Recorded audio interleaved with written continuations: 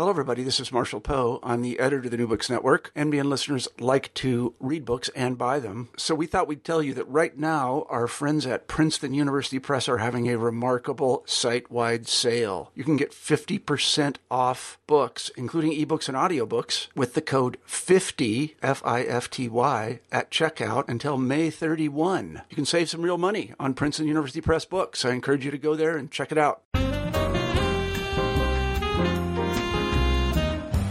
Hello, podcast listeners. My name is Christopher Patterson. I am a doctoral candidate in the Department of English at the University of Washington, and I am the host of this podcast, New Books in Asian American Studies. Asian American Studies, as we know, emerged from the Third World movement in the 1960s, and likewise is a fundamentally interdisciplinary social project. So this podcast features books on anthropology, history, literature, art, political science, and sociology, all that help us understand the varied experience of Asian Americans living in or interacting with the United States. Today we are joined by Dr. Julia Lee, who is an assistant professor in the Department of Asian American Studies at the University of California, Irvine. Dr. Lee earned her PhD in American Literature at the University of California, Los Angeles, and taught for 6 years as an assistant professor at the University of Texas, Austin. Today we will discuss Dr. Lee's latest book, Interracial Encounters, Reciprocal Representations in African and Asian American Literatures, 1896 to 1937, which was published by New York University Press in October of 2011. Lee's book investigates the overlapping of African American and Asian American literature. She focuses on the diverse attitudes that Blacks and Asian Americans had towards each other, and pushes against dominant conceptions of these groups as either totally cooperative or as totally antagonistic. Lee also explores how American nationalism was produced through this comparison, and shows how Afro-Asian representations allowed readers and writers to consider alliances outside of the American nation-state. Julia, welcome to the show. How are you doing? I'm very well. Thank you, Christopher. I wonder if you could begin the interview by telling us a little bit about yourself and the intellectual trajectory that brought you to write your book, Interracial Encounters. Yeah, I'd be happy to. The idea for the book actually... sort of the very seed for it was a personal experience I had in 1992. And I'm sure many of your listeners will know 1992 was the year of the Los Angeles uprising. And the first day of the uprising was also the day that I became a U.S. citizen. So my memories of taking the oath of citizenship have very much in the background the images coming out of Los Angeles at that time, in particular, the images of Korean shopkeepers with weapons trying to guard their storefronts, and this sort of media narrative of African American looters, Black looters, in an antagonistic relationship with Korean shopkeepers. So that is something that has stayed with me for years. And then when I was in graduate school, I took a class actually with Professor Valerie Smith, who was at UCLA at the time but is now at Princeton University. And it looked at early 20th century African-American migration narrative. And this was a time period that I hadn't really spent a lot of time thinking about, and I didn't know anything about in terms of Asian American literature, because so much of what we think of as Asian American cultural production is post-1960s, right, post-civil rights. Mm-hmm. And so that also started me thinking along lines I hadn't thought of before. And then actually I was sitting in the library reading the court case Plessy versus Ferguson, which I talk about extensively in the book. And I was shocked to read in this case about Jim Crow segregation.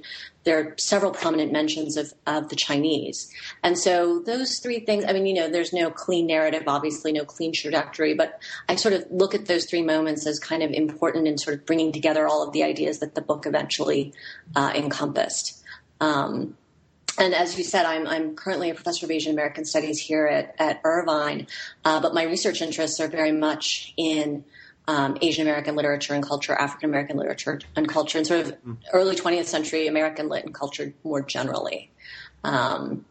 So it does seem a bit easier nowadays to do. I guess what's called comparative race analysis. Yes. What was it like for you, I guess, in the early 2000s, kind of like, putting this to your committee, like, I want to study both African American and Asian American literature, especially when everything's so set up to kind of separate these two fields? Yeah, that's a great question. I mean, actually, just in terms of the bureaucracy to do my exams, it was not possible. At UCLA at the time, I think things have changed now, thankfully. You had, for your qualifying exams, you had to choose certain fields that that you would read the list for and then you would be examined in. But you couldn't choose two ethnic lit fields. You had to choose one ethnic lit field, so Asian American lit, and then two period fields. And so from the very sort of start, there was this kind of, and it wasn't that any individual was resistant to it. It was just these were the rules that had been laid down by the department and the university. And so, those kinds of small things, like no one had ever thought, well, maybe someone would want to look at both African-American literature and Asian American literature, or, Chicano literature and African-American literature. So it was just this kind of institutional, lag, basically. And unfortunately, sort of in the mid-2000s, a whole series of books came out that looked at this issue, and I consider myself very much in conversation with those books and those scholars, and that made it easier, right? That there were more, it was a more visible sort of conversation, or it was a conversation that was happening and that people were acknowledging. But at the very beginning, it was sort of, I also got questions as a graduate student of, how are you going to market yourself with this kind of dissertation or book?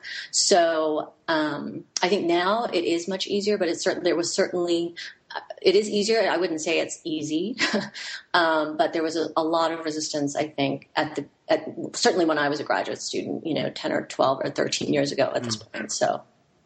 On that note, why Afro-Asian? Can you tell the audience about the discourse of comparative race studies, how it formed and what it hopes to yield and how you kind of took it on? Yeah, well, I think it comes out of a sense, a kind of resistance to sort of, if you look at sort of the history of the way race has been studied, it's often been sort of this white, other paradigm, right? That, racial or ethnic minorities are constantly measuring themselves against some kind of white, monolithic kind of European American, ideal.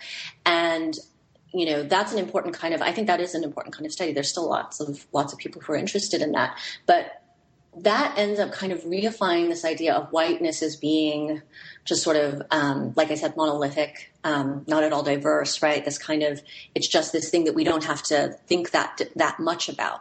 And I think what I hope I'm doing, and I know other scholars are doing, is to sort of understand that racial identity, racial subject formation doesn't just come out of a relationship between a white dominant, majority, that actually your racial identity is contextual, with lots of different races around you, or class issues, or gender, or sexuality, that all of these things come into play. So I think, scholars are looking at sort of a more multiplicitous idea of racial identity that isn't just about, black, white, or white other, but is looking at it sort of in a much more horizontal, right, contextual fashion than before. And so I think that's where a lot of, and, you see it.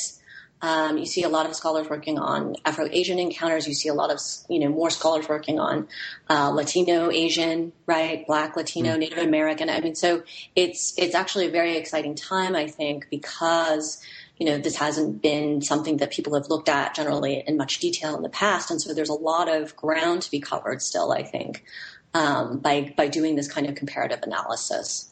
You have a very specific time period that you're looking at, too. Yes. You begin in 1896, cross past World War I, and then end up in the late 1930s. That's correct. And it feels like a cross-racial, I guess, or comparative race project is a bit easier to handle when you have a specific time period, because then you're talking about movements, you're talking about, the train, as you talk about quite a lot. Right. How does this historical period reveal, what does it reveal about Afro-Asian discourse, and particularly how can it maybe help us understand our own time?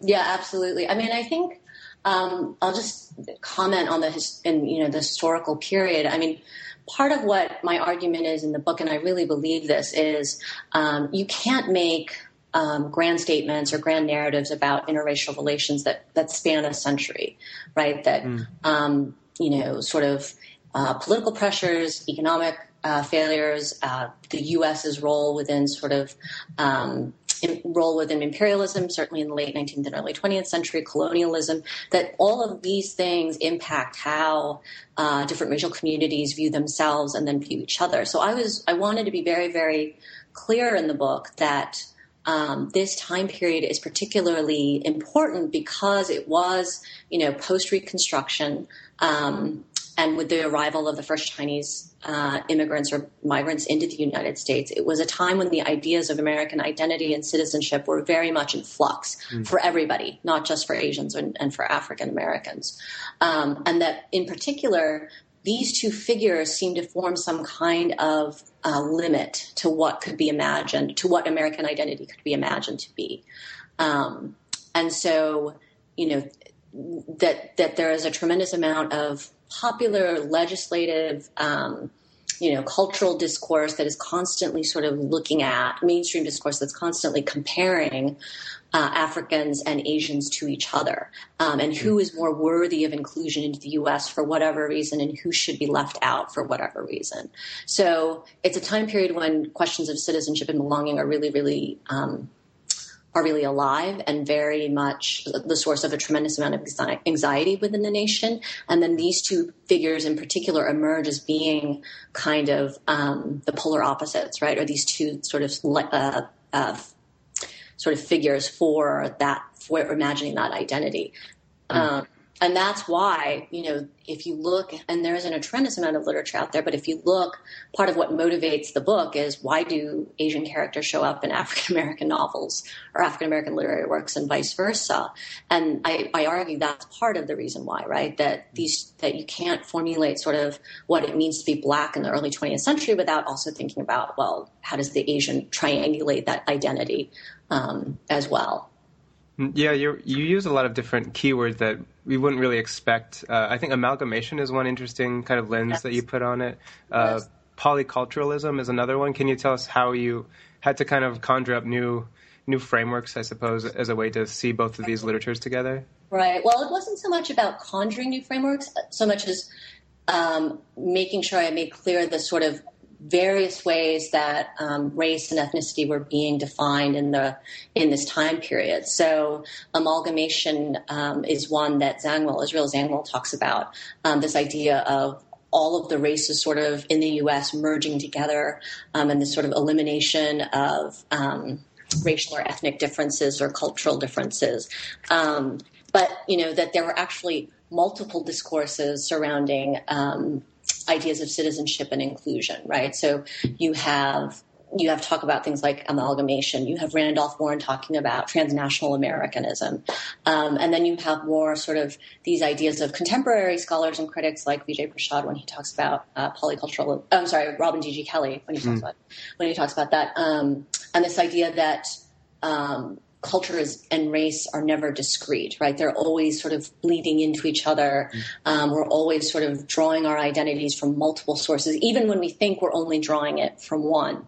And so it's a matter of, in the book, trying to lay out as many of the possibilities as there are out there for thinking about racial identity and the ways that these authors that I'm studying make use of them or reject them or whatever it is.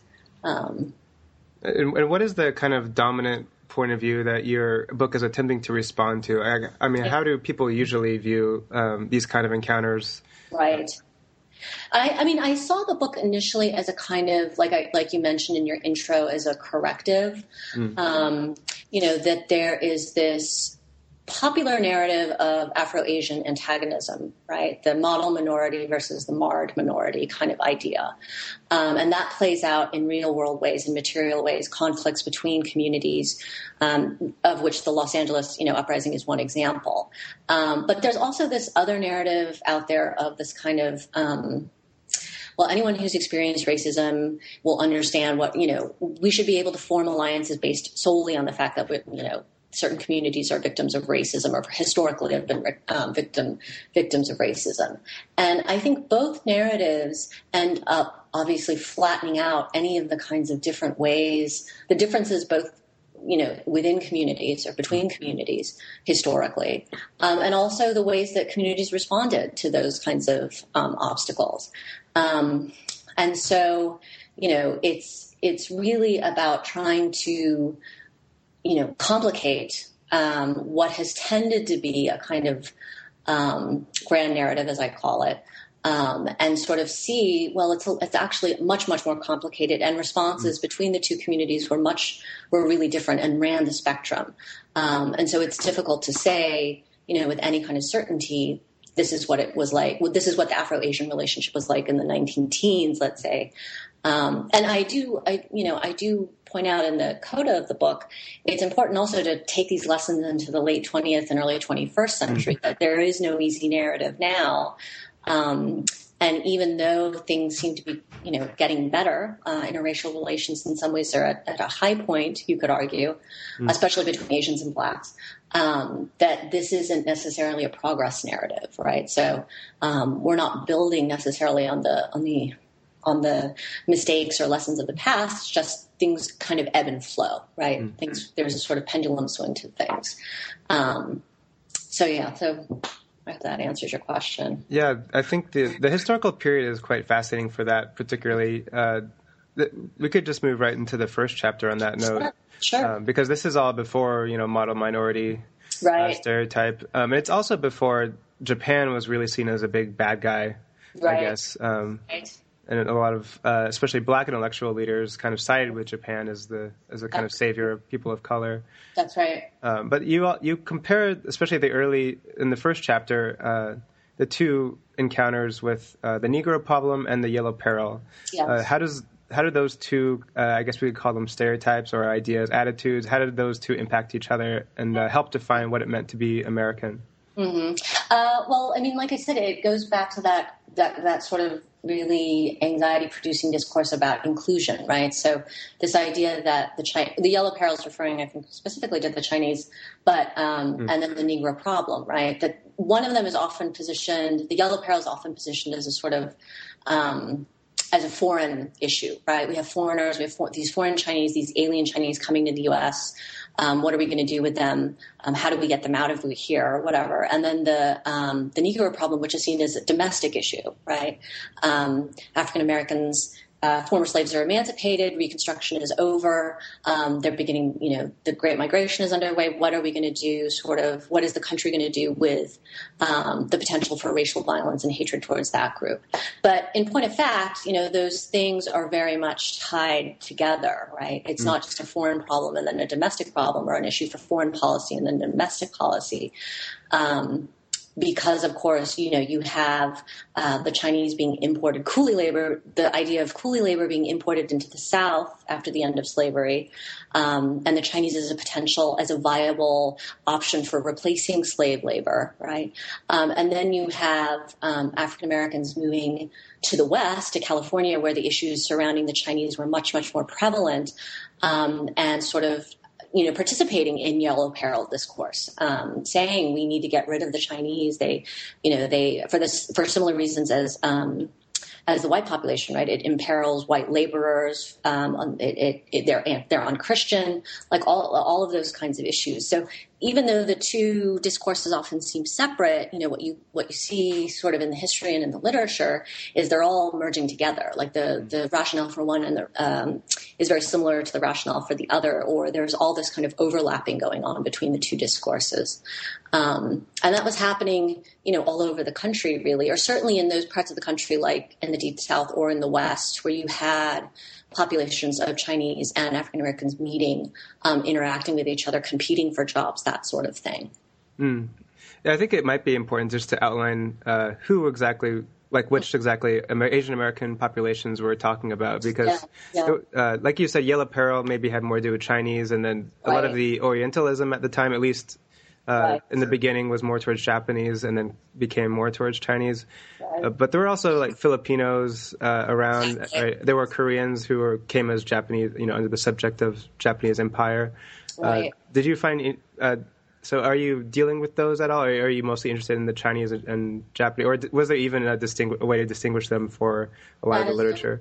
Yeah, that is a really, really great question, and actually a very problematic question, or problematic one to answer. So, we use the term Asian American, and we understand what that means, but that's obviously a social, it's a political fiction, right? That term emerged in the late 60s as a sort of way of gathering political coalition together, right, around issues. But actually, in point of fact, in the early 20th century, that term doesn't mean anything, Asian American. And so, one of the things I really, really, really struggled with in the book was sort of trying to figure out, okay, who am I including as quote unquote Asian American in the Asian American, in the parts of the book where I want to talk about Asian American issues. And in point of fact, I end up speaking mostly of Chinese authors of Chinese descent, right? The Eaton sisters, Wu Ting Fang, and the exception is Young Hil Kang, who is of Korean descent and was a subject of the Japanese Empire because of when he was writing. But that, I don't talk in the book about the condition of, let's say, Filipinos in the United States or the particular issues, the historical and political issues that are attendant with that group. I'm not speaking about the Japanese, right? And part of I don't know if I talk about this in the book actually, but part of my rationale for this was simply, as you were mentioning, the Japanese were seen as being an imperial force, like an equal, right? Almost an equal, at least with the U.S. in terms of civilizing and colonizing Asia. And so there's a very different there's more kind of political power or more sort of cultural power associated with the Japanese in the United States during this time period than there would be, like, let's say, in the late 1930s or 1940s. And so, in fact, I talk about this a little bit in the first chapter of the book. Just to give you a quick example, when the movie The Cheat was released in 1915, the film by Cecil B. Is it Cecil B. DeMille or G.W. Griffiths? I think it's Cecil B. DeMille. When it was released, the villain, right, is a Japanese national living in the United States. But the consulate complained so much and so vociferously that when Paramount re-released the film a few years later, they turned him into a Burmese aristocrat. So, Japan is the one sort of country in Asia that can exercise some kind of influence, right, over in this very minor area of a film, but also the Gentleman's Agreement, all of these things in a way that a country like China or a country / colony like Korea can't. So there's a difference. There's all kinds of ethnic differences within American Orientalism that I think are really important to point out. But I am definitely in the book just focusing on mostly the Chinese with this one Korean author as well. So it's not something I get into in the book, but it's certainly something that needs a lot more, analysis and explication, because depending on, which national group you belong to, which ethnic group you belong to, that dictated a lot of what, how you were treated within the U.S. So that's an important distinction to make. And also in your first chapter, you do focus, you mentioned this earlier, that one thing that brought you to this kind of discourse was the Plessy versus Ferguson case. Yes. Can you tell us a bit you mentioned some other cases that are very foundational to Asian American studies, the Ozawa versus United States, Thin versus U.S. Yes. All these court cases that were what we would see now as Asian Americans were denied citizenship or naturalization. Right. And then we come across Plessy versus Ferguson, which is quite different from those others. Can you tell us how that influenced you and what it is about that case? Right. Well, what I think is interesting about Plessy versus Ferguson is, it's the foundational case for segregation, right, for Jim Crow. It's not overturned until the mid-50s with Brown versus Board of Education. So this is the basis for U.S.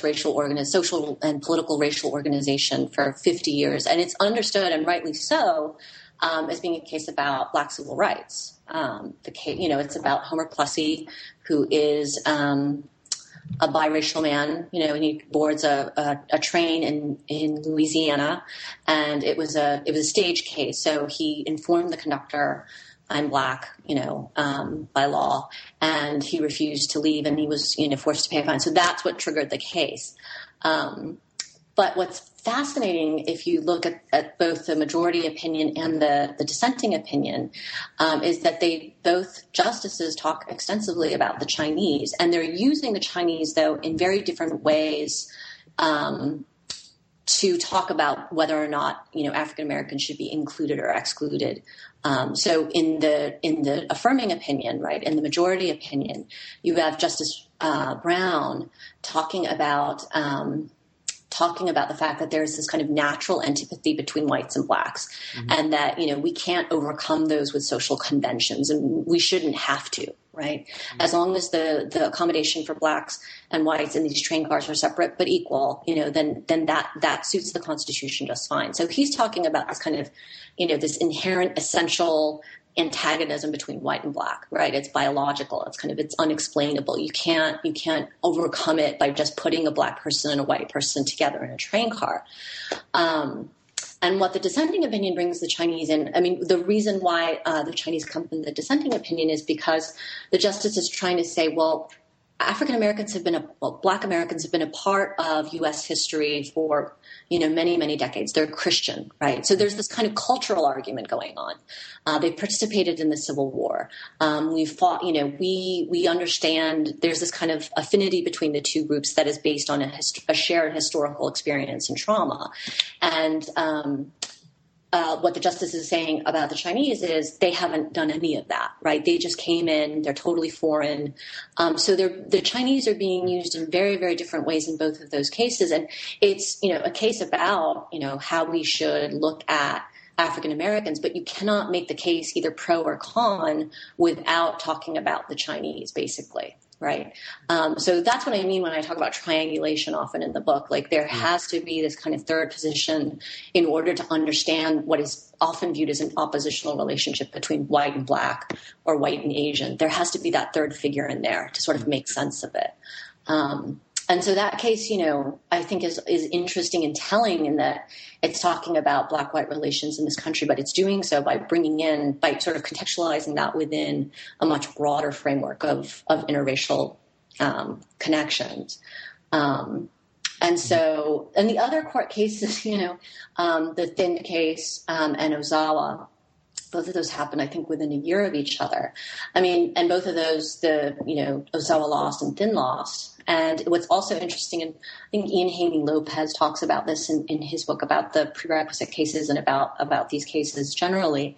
The Supreme Court is remarkably flexible in justifying its exclusion, of these groups. So for Ozawa's rationale was, I am by definition white. My skin is whiter, than many Europeans, right? And also, I've lived in this country. I think he was married to a white woman. So both culturally and sort of physiologically, he's talking about whiteness. And the Supreme Court case, the opinion that goes against it says, well, we're talking about a kind of popular understanding of whiteness, right? We're not talking about actual just literal skin color or whether or not you lived here. We're talking about kind of, no one would look at a Japanese man and say, yes, that man is white, right? And then in the case of Thin, because I believe he was a Sikh, he's Indian. Yeah, Indian Sikh. Yeah, and so he was arguing, I'm Caucasian, right? That this is, so they're both arguing, they're using different kinds of arguments for what constitutes whiteness, right? Arguments that have been used, in racist discourse in the past, right? And they're saying, they're sort of appropriating it to suit the case for them. But in each instance, the court comes back and says, well, that isn't, what we really mean by when we say white, right? And so, it is this kind of, it's this interesting moment where the court is looking for some kind of justification, whether it's biological or social or cultural or popular, to sort of be able to define what it means to be white. And they can never, it's never quite successful. It comes down to, well, it's kind of common sense, right? If it doesn't look like a white person, then he's just not a white person. And so, I think those cases, it's also interesting because in those cases, both of those plaintiffs are not saying exclusion is wrong, right? Or exclusion is unconstitutional. What they're saying is my group should be included. You can go ahead and exclude all these other people, but I want my group to be, one of the ones who, one of the groups that is included. So it isn't so much striking a blow against racism so much as it is, let's shift that line of exclusion a little bit further out, or, far out enough so that my group can be included into the citizenry.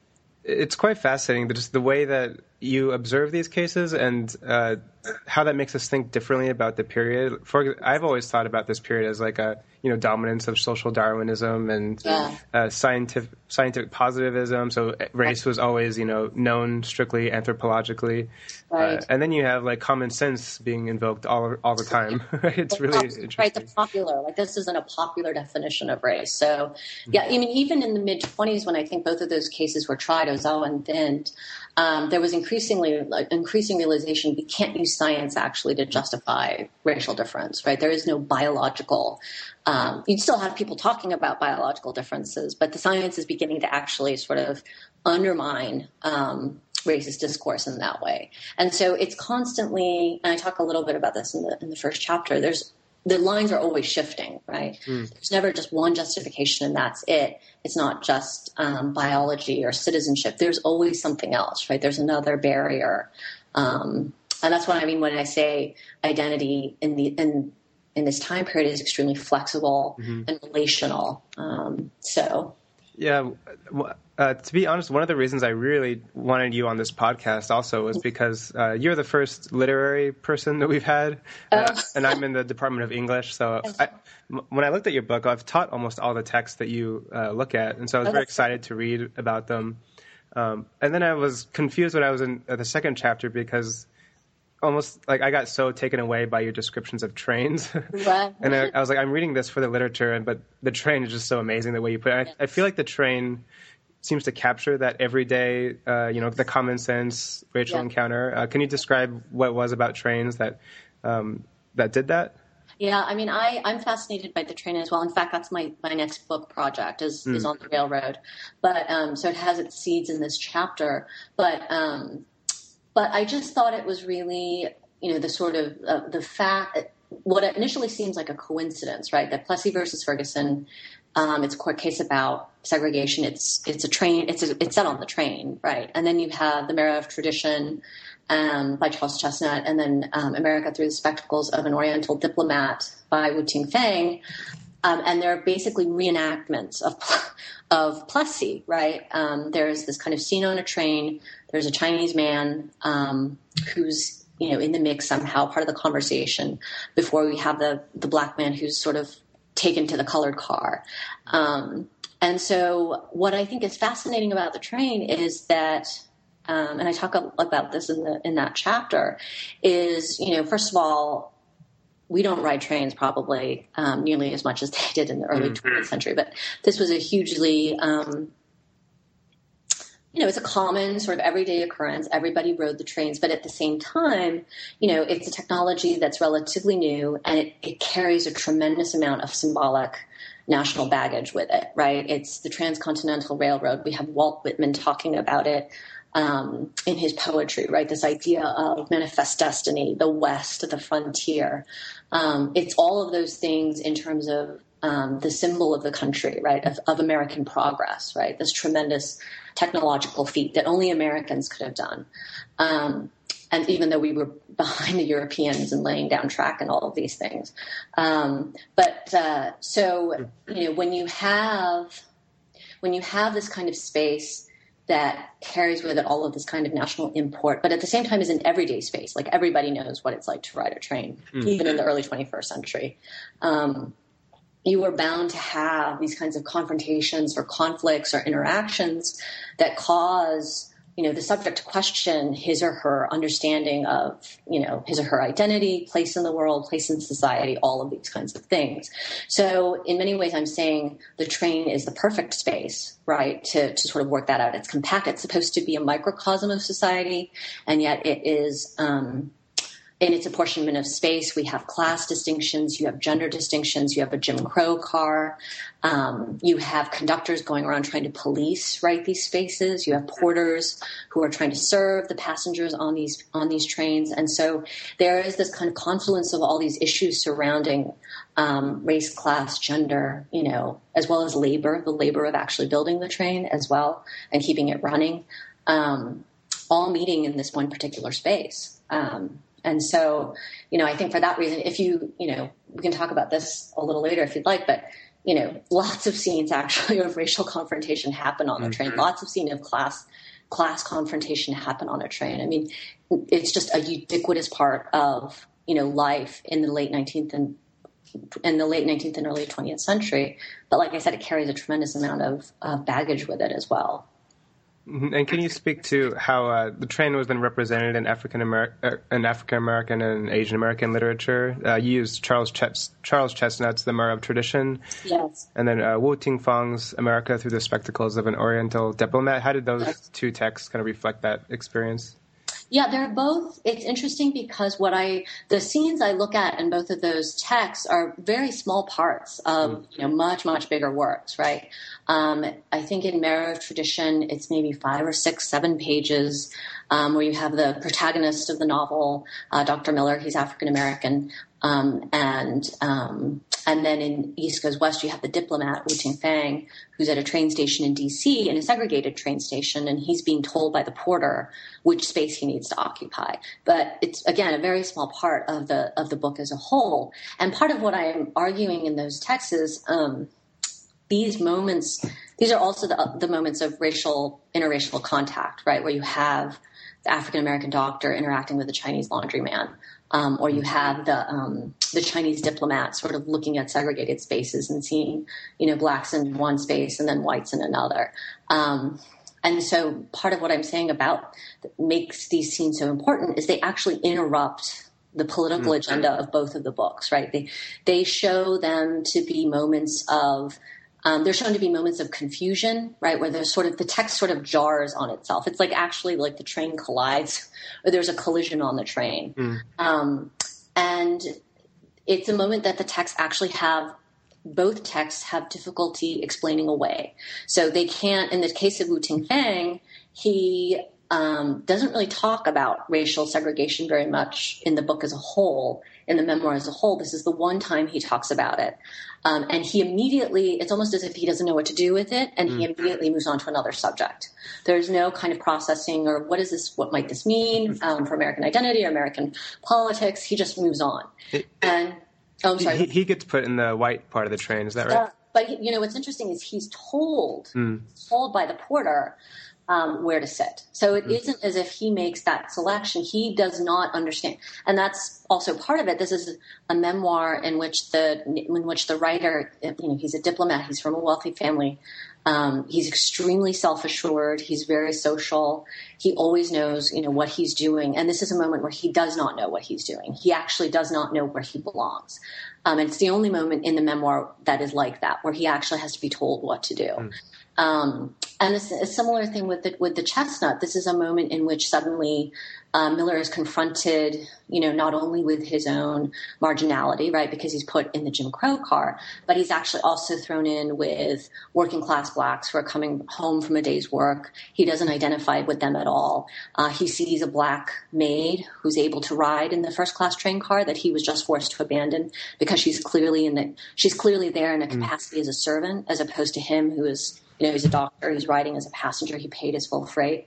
And it's also this kind of uncomfortable moment in the novel in which he's shown, in which his sort of own class prejudices as well as gender prejudices, all of these things sort of come to the fore. And then once he gets off the train, he can forget about them. That doesn't mean the text necessarily forgets about them. But, it's a book that's really about sort of this idea of racial injustice, right, against blacks. But at that moment, it is a jarring moment, right? It doesn't fit in necessarily with whatever else the book is sort of propounding politically. And so that's why I talk about it as a moment of estrangement, right? Not only for the characters who are estranged from themselves, who don't understand the situation they find themselves in, but also for the texts, for the novel and the memoir. These are strange moments within both of the texts as well. Mm-hmm. These jarring moments you mentioned kind of reach over to the third chapter, which is about the Eaton sisters. Yes. And I have to say, I've teach both Edith and Winifred Eaton. I think they're just fascinating. Yes. As you say, if Asian American literature was like, what is it, a telenovela or soap opera, right, exactly. They would be the stars, right? That's right. And they continue to be fascinating. And in the way you look at them, too, you look at the way that they represent Jamaica, which is a part of that I've never really seen people write about. Right. So how did, first of all, could you introduce who these wonderful people are, the Eaton sisters, for our audience? Yes, and then tell us why you focus on their writings about Jamaica. Yes. Well, Edith Eaton, her pen name was Suisun Farr, and she and her sister Winifred were biracial. Their father was British. Their mother was Chinese, but educated in England. They were born in Canada, lived in Jamaica, and then both of them lived most of their adult life in the United States. So they are really, truly hemispheric writers. I mean, when we're talking about hemispheric studies or transnational American studies, they absolutely fit the bill. And what's interesting is, and as you said, I allude to this in the book, Edith has been canonized, and in some ways, canonized as the sort of resistant Asian American figure, right? She elected to embrace her Chinese identity at a time when the Chinese were obviously hated and reviled and feared. She wrote sympathetically and extensively about Chinatown, about experiences in Chinatown. Her stories are about Chinese characters. They're sentimental, but again, very, very sympathetic. Her younger sister, Winifred, whose pen name was Onoto Watana, had a very different trajectory as a writer. So she actually chose to pass as a Japanese, I think, countess or something like that. I mean, she chose to pass herself off as a member of the Japanese aristocracy. And this would have been in the 1900s. Her first book was published in the late 1800s, actually. And she's the first published author of Asian descent in North America, Winifred is. But because she chose a Japanese identity at a time when, as I said, there was more sort of protection afforded to the Japanese in the U.S. because of the relative power of Japan as a colonizing influence in Asia, the sort of narrative has been that Winifred is the sellout, right? She passed herself off as Japanese. She made a ton of money. She worked in Hollywood, which was like the ultimate sin. And Edith is kind of the resistant hero, right? So, that is a part of, whenever you want to talk about the Eaton sisters, you have to come up against that fact, right? That you have this very powerful discourse of authenticity working around both of them, in which Edith always comes out on top because, Winifred, obviously, I think also she renounced her Japanese identity once it became inconvenient, which would have been circa 1941, and then she was wealthy at that point and passed as a white woman at that point. And so it's interesting to think about the two sisters just because they encapsulate so many of the issues that Asian American studies, was initially very, very interested in, right? This question of authenticity. Who can claim the Asian American experience? Well, obviously the woman who, embraced sort of her Chinese American identity, that's the person we want, as the fount of Asian American literature, as opposed to the woman who pretended to be Japanese when it was convenient for her, and then dropped it when it wasn't.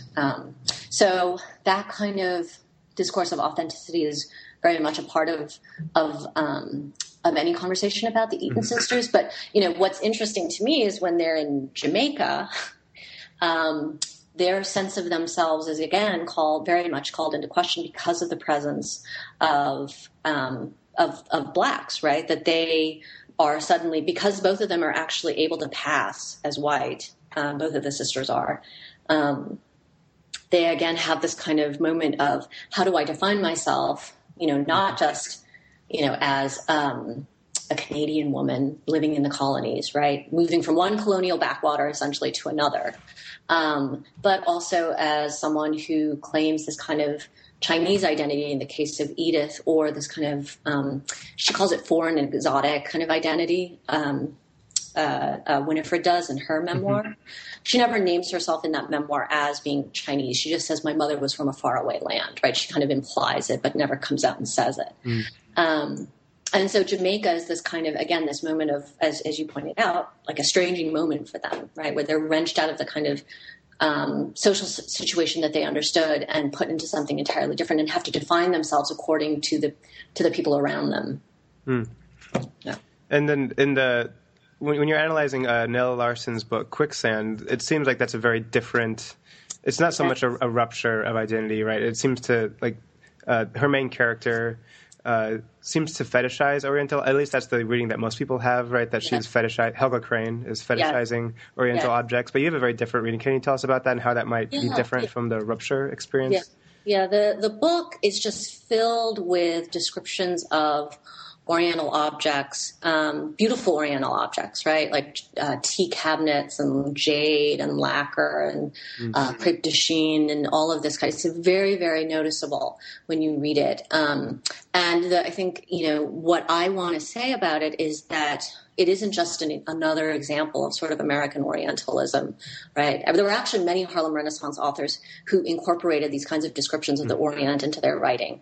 Wallace Thurman is one I'm thinking of off the top of my head. But for Larson, or for Helga, I should say, I'm arguing there is a kind of political motive behind all of this chinoiserie and Japanese made, right? That it's actually Helga trying to flee the sort of to flee sort of racist and sexist notions of Black womanhood in the early 20th century that said Black women were, sexually deviant, right? That they had no morals, that they were mules, or that they were completely asexual, right? That over-sexualized them, hypersexualized them, presented them as emasculating in some kind of way. And that what Oriental objects represent in that book is a desire to escape history, right? Because Oriental objects actually they're radically decontextualized.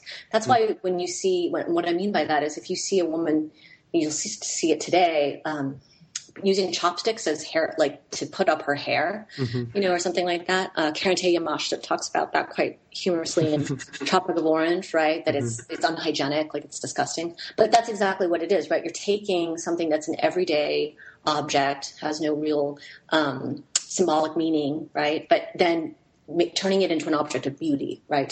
Robbing it of its sort of use. And so that of its history, right? It's whatever it is. And so that's what Helga is longing for as a Black woman. She doesn't want to be seen as, African-American woman with this potential discourse of, sexual depravity around her. She would much rather be just seen as an object of art, no history, right? No kind of context. And in a way, it just shows how stark, it's a depressing novel anyway. Yeah. It shows how stark the sort of options are for Black women, right? You could either be essentially, like the women that she works with, the fellow teachers that she works with at the beginning of the novel at Naxos, right? Which is like this Tusky, sort of upright, uptight, sexually repressed, right? Because you're countering the stereotype so vigorously, right? That you end up, of course, you're still enslaved to it in a certain way, which she rejects. Or you can turn yourself into this kind of object of art. And then hopefully, I think her hope is, sort of eliminate any of that kind of chatter about sexual deviancy or over-sexualizing, that this will somehow protect her identity or protect her subjectivity.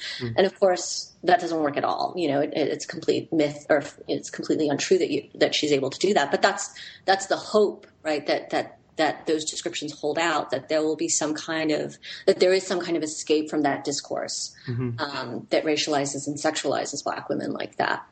This hope of escape is actually a prominent theme in your book, I think. And I don't know if we want to call it that, because it changes, it seems, for every author you look at. Yeah, it's true. And we know Nell Larson herself.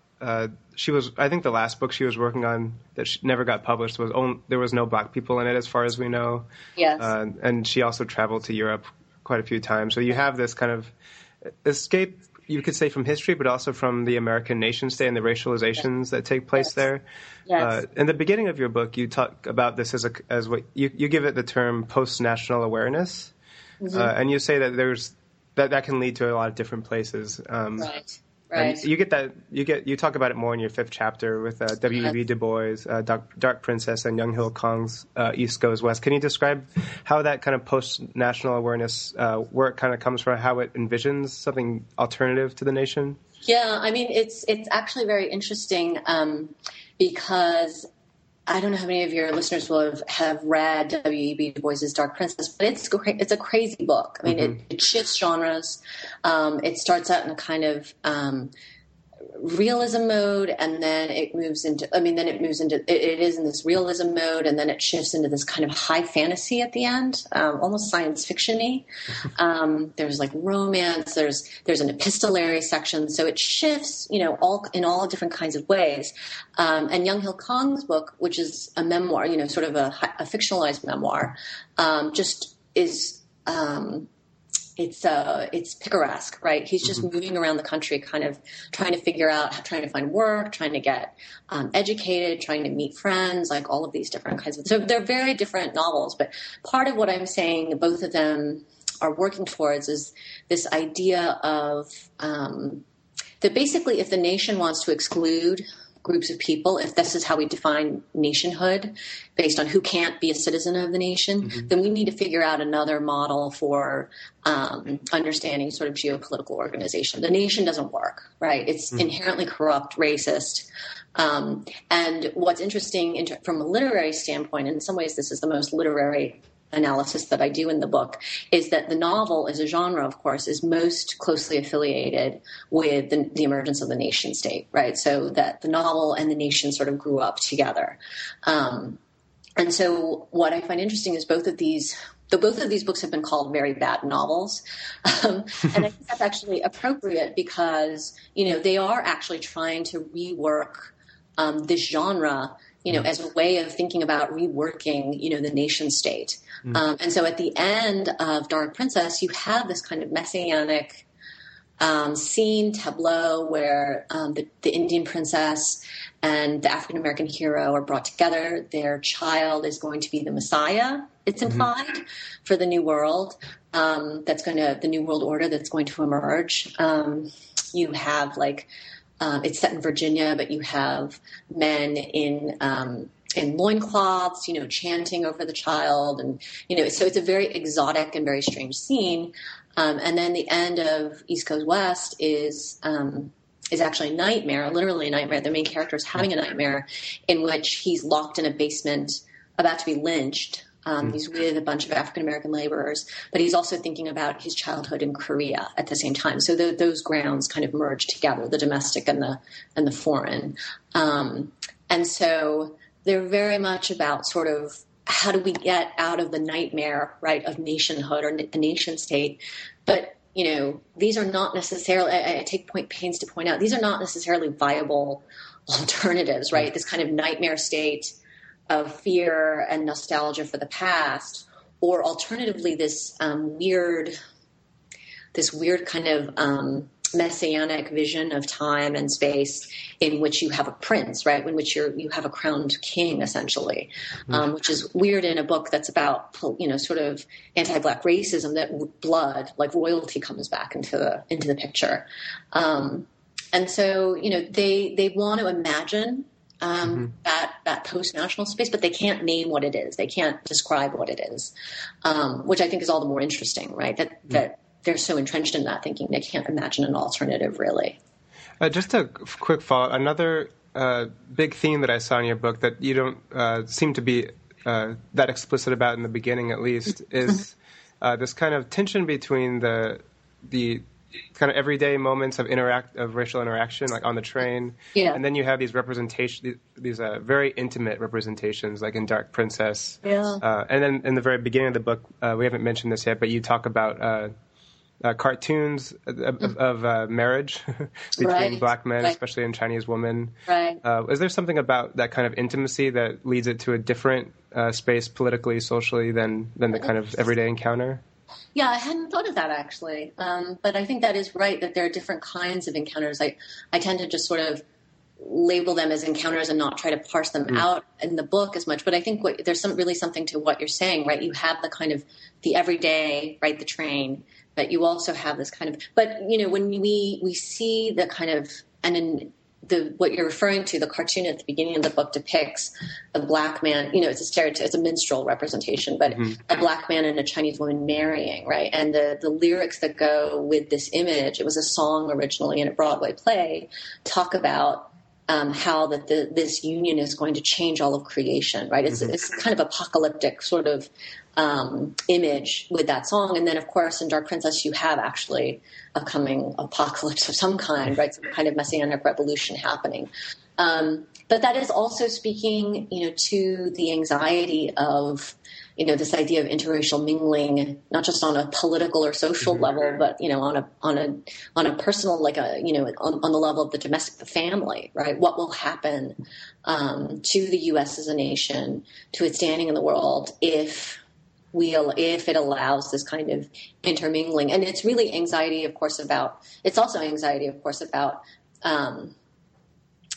white, black, right, intermingling, or white Asian, right? We have all these kinds of laws forbidding marriage between different, you know, between all these groups. In fact, you know, white women could lose their citizenship, I think, in the 1920s if they married a Chinese man, right? So that you actually, that there's that white womanhood is the other part of the book that I don't highlight as much, but there's it's fears about the U.S. nation state and its sort of continuance are always figured as, you know, protecting white women from Chinese men or from black men, or, you know, the Eaton sisters or Winifred Eaton wanting the sort of protections of white womanhood to define who she is as a political subject. So, yeah, I think that is really true, that kind of, those interactions reveal a lot more. I mean, sort of get to the heart of the anxieties about what it is we're really doing when we let the Chinese in, or if we allow African American equal rights. It will lead to, you know, amalgamation, right? It'll lead to sort of interracial coupling, and that is seen as sort of the end, right?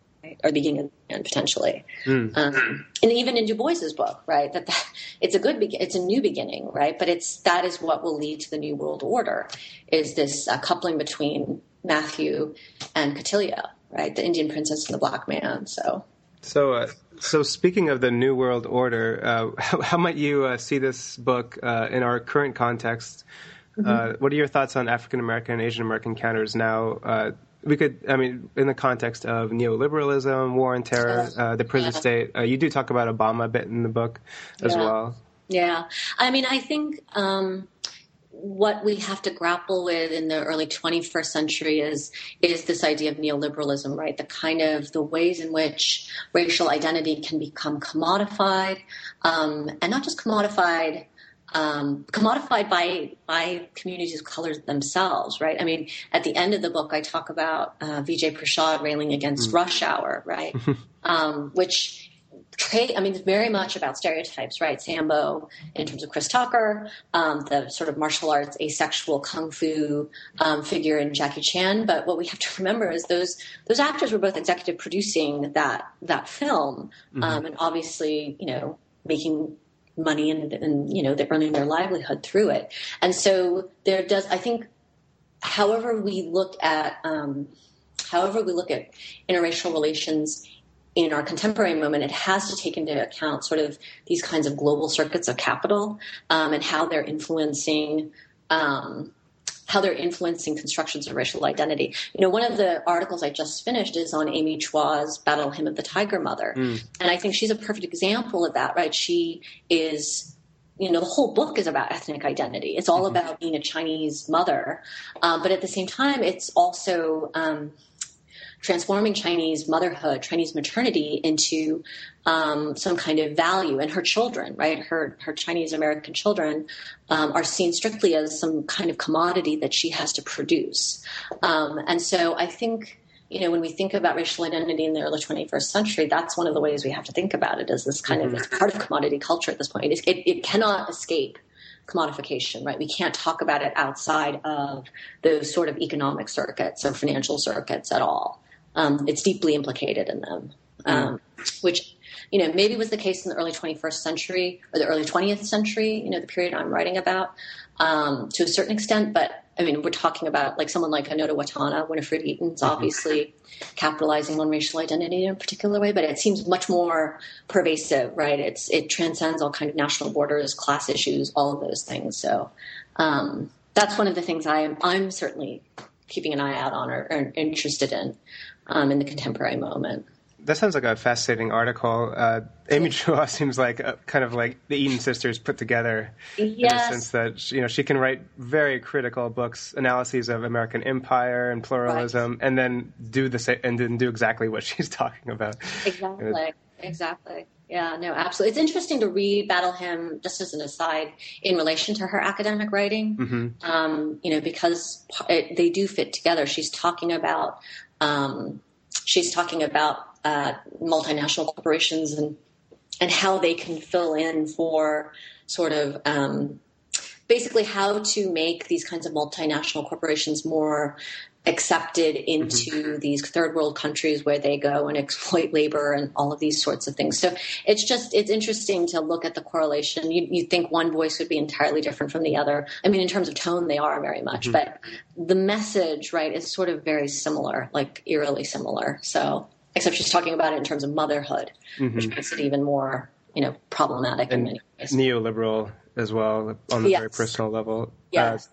One last question before we go. Sure. What are your thoughts on your next book? What are you working on now? And I think you said it had more to do with the train. So tell us about that. Yes. The next book is called The Racial Railroad, and I'm actually the scope of it is a little bit broader than the Interracial Encounters book. I'm looking basically at why it is that the train is this space of interracial contact and interracial conflict, and what it is, what conclusions we can draw about the nature of racial formation or racial identity in terms of space. So in other words, like how does the space that we occupy inform how we view, our own identities in terms of race or class or gender, and how we interact with people from other races. And so, it's sort of theorizing the space of the train, but also looking at a broader historical period. So going back to the late 1800s, and then actually coming up to the contemporary moment. One of the chapters I want to look at are contemporary depictions of the train, and actually there are a lot of them out there. If you look at films like The Lone Ranger, which was just released this past summer, if you look at films like Unbreakable. What was the other one I wanted to talk about? Wild Wild West, which is a film from the 1990s starring Will Smith. I mean, these are all interracial buddy movies in which the train is basically the setting of the film. And so why is it that even in the 21st century or late 20th century, when we have other modes of transit that are much more common, popular, easy, whatever they are, the automobile certainly, why is it that popular culture or literary culture keeps going back to the railroad as this particular way of understanding racial identity? And so, so I'm really excited about it, actually, because once you start looking for trains, they're everywhere, even in your own physical landscape. Like, it's kind of amazing if you're driving through a city, you'll see abandoned railroad tracks, or even terms like, I was born on the wrong side of the tracks. Like, the railroad still really informs the way we think about ourselves, not just spatially, but also sort of as individuals, as subjects. So I'm really excited about that. I'm particularly interested as well. There's a new film that's out. It's out in Korea. I know it's been released in some European countries, called Snowpiercer. I don't know if it's a sci-fi film by yes, that's Korean sci-fi. Yeah. Yes, post-apocalyptic world in which all the survivors are on a train, and it's a perpetual engine, so it never stops. But if you're in the back of the train, you're the poor, right? You're poor. And if you're at the front of the train, you're the rich. And so the film is all about the back of the train trying to get to the front of the train. And because of something, I don't know, I think it's being distributed by Weinstein Pictures, but they haven't set a release date. So I'm sort of waiting on that. I think it might be a manga too, or It's a French graphic novel, but it's not possible to purchase it here in the U.S. In translation, and I don't read French, so it doesn't quite work. But yeah, so I mean, like I said, it's everywhere in American literature, American culture, and American film, and I'm just getting a handle on sort of the sort of breadth and depth of the train in those venues. Okay, Julia, I think we're out of time for today. I want to thank you for being on the show. I really enjoyed it. I hope you enjoyed it too. Well, I very much did. Thank you for your questions. I appreciate them all. All right, thank you so much. That was my interview with Dr. Julia Lee on her book, Interracial Encounters. If you'd like to hear another fascinating interview, I recommend the East Asian Studies Network. They have a recent interview with John Demoa on his book, Reconstructing Bodies, Biomedicine, Health, and Nation Building in South Korea since 1945. I found this to be a very interesting overlook of South Korea beauty standards, food standards that have been quite dominant and emergent since the U.S. military government in South Korea, since the Korean War. So I would suggest taking a look at that. And thank you again for listening to New Books in Asian American Studies.